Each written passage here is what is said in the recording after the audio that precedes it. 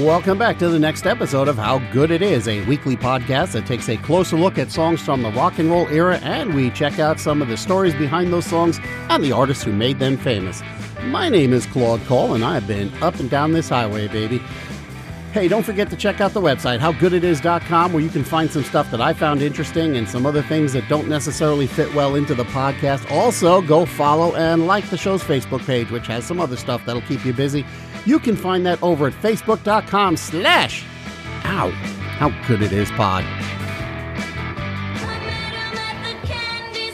I have a trivia question for ye, and I think this time it's going to be one of those that you either know it right away or you don't.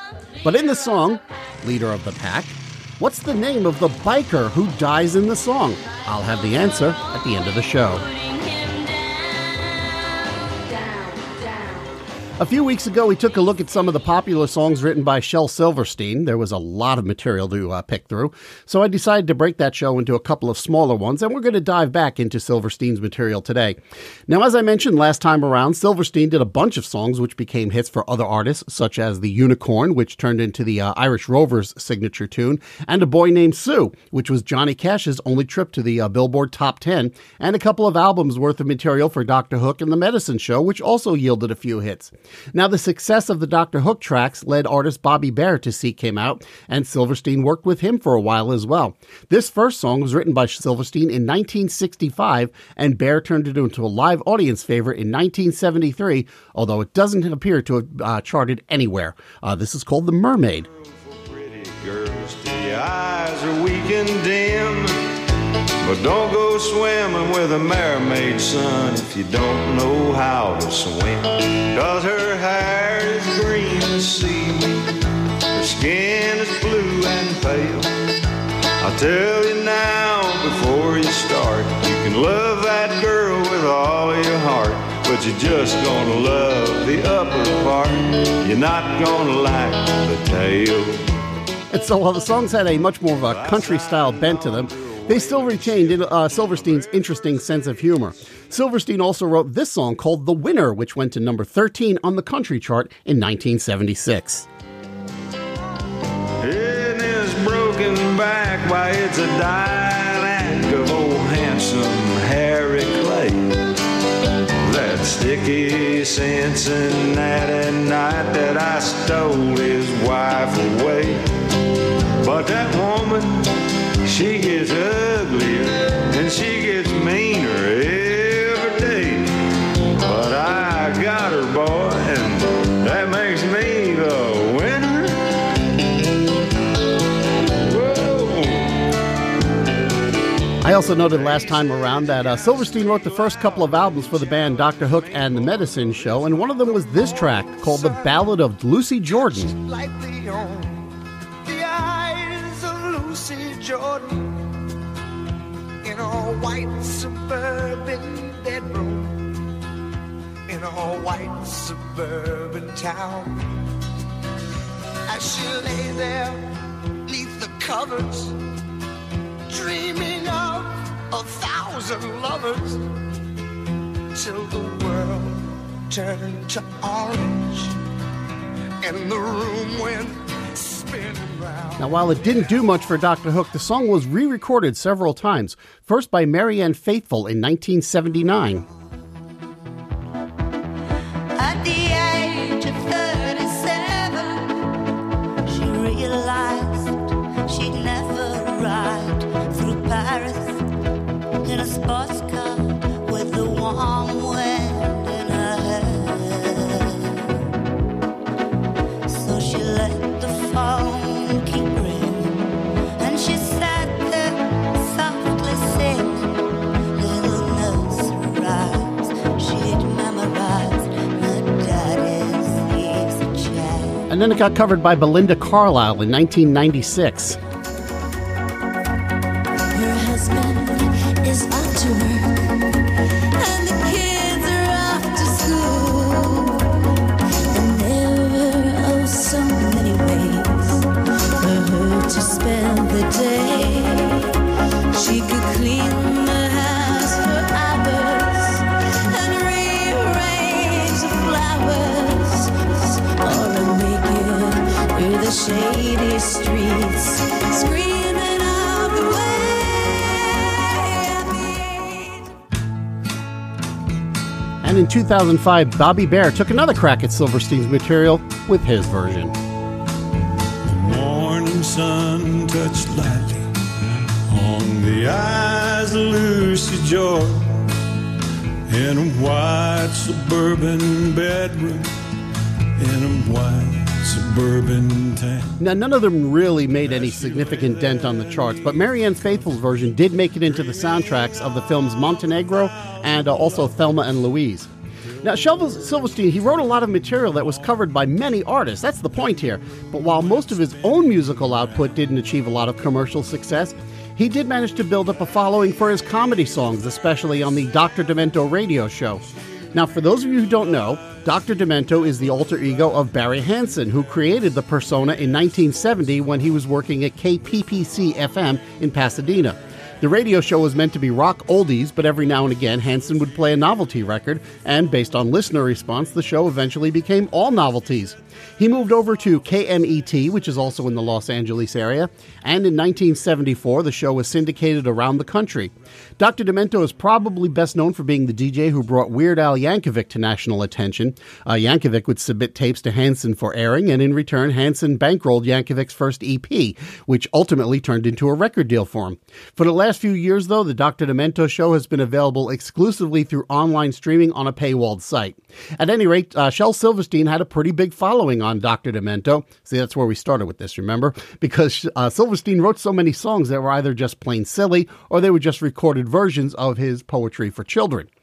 For instance, two of his more popular tracks on the Dr. Demento show include this one called Sarah Cynthia Sylvia Stout Would Not Take the Garbage Out. Sarah Cynthia Sylvia Stout would not take the garbage out.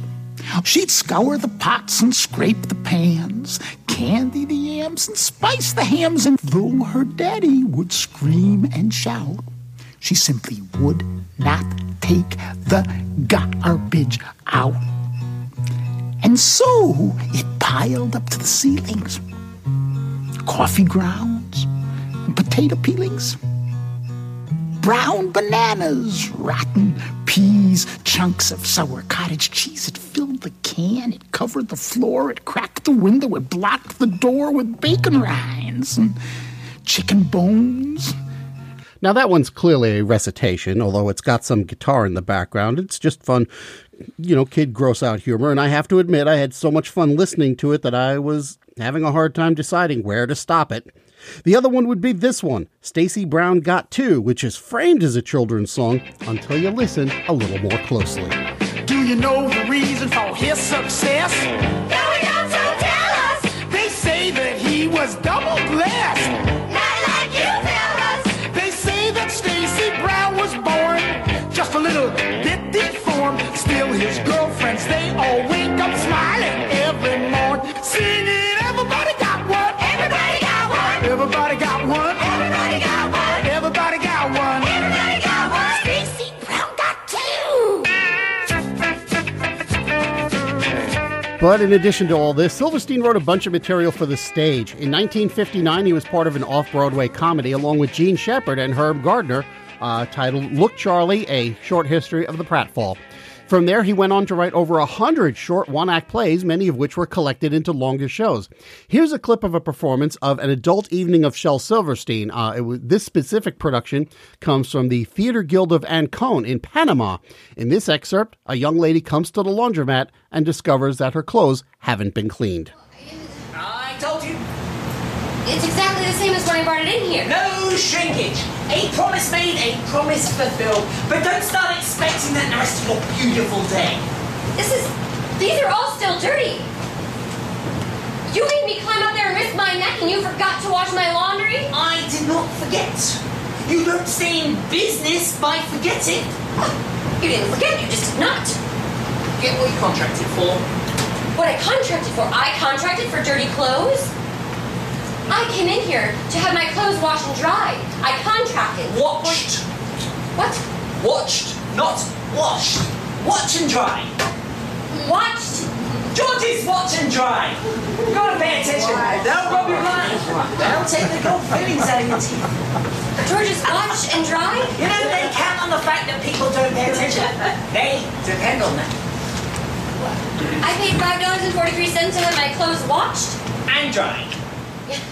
I think the thing that cracks me up about that is there's a sign in the back of the set where it says "watch and dry," and it's still not until the guy behind the counter actually says something that the audience picks up on the fact that that's what the sign says. Anyway, I do hope I have at the very least tweaked your interest in the work of Shel Silverstein. If you are interested in his albums, there are about 18 of them, including best ofs and recordings of his poetry, and most of his books are still in print in one form or another. And of course, you have the 2 Dr. Hook albums that are composed entirely of his work, and Bobby Bare's got a couple of albums that are largely Silverstein compositions as well. I do think it's important to note that while Silverstein did record some of his poetry, he also had very strong opinions about his written work, that it was meant to be read on paper. And so he was very involved with every aspect of the publishing process of his books.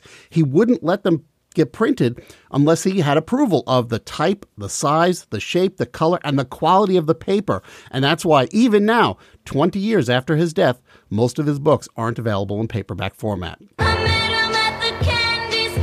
right, settle down, girls. It's time to answer today's trivia question. Back on page 2, I asked you about the song Leader of the Pack. Specifically, what was the name of the biker who was killed in the song? Well, it really doesn't come up anywhere in the song itself, but rather in the spoken introduction, one of the girls brings it up.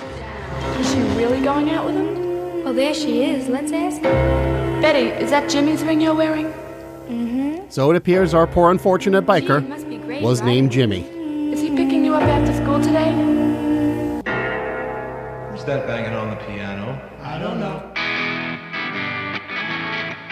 And that's it for this edition of How Good It Is. Hey, if you want to get in touch with the show, you can email me at howgoodpodcast@gmail.com, or you can follow the show on Twitter at howgooditispod.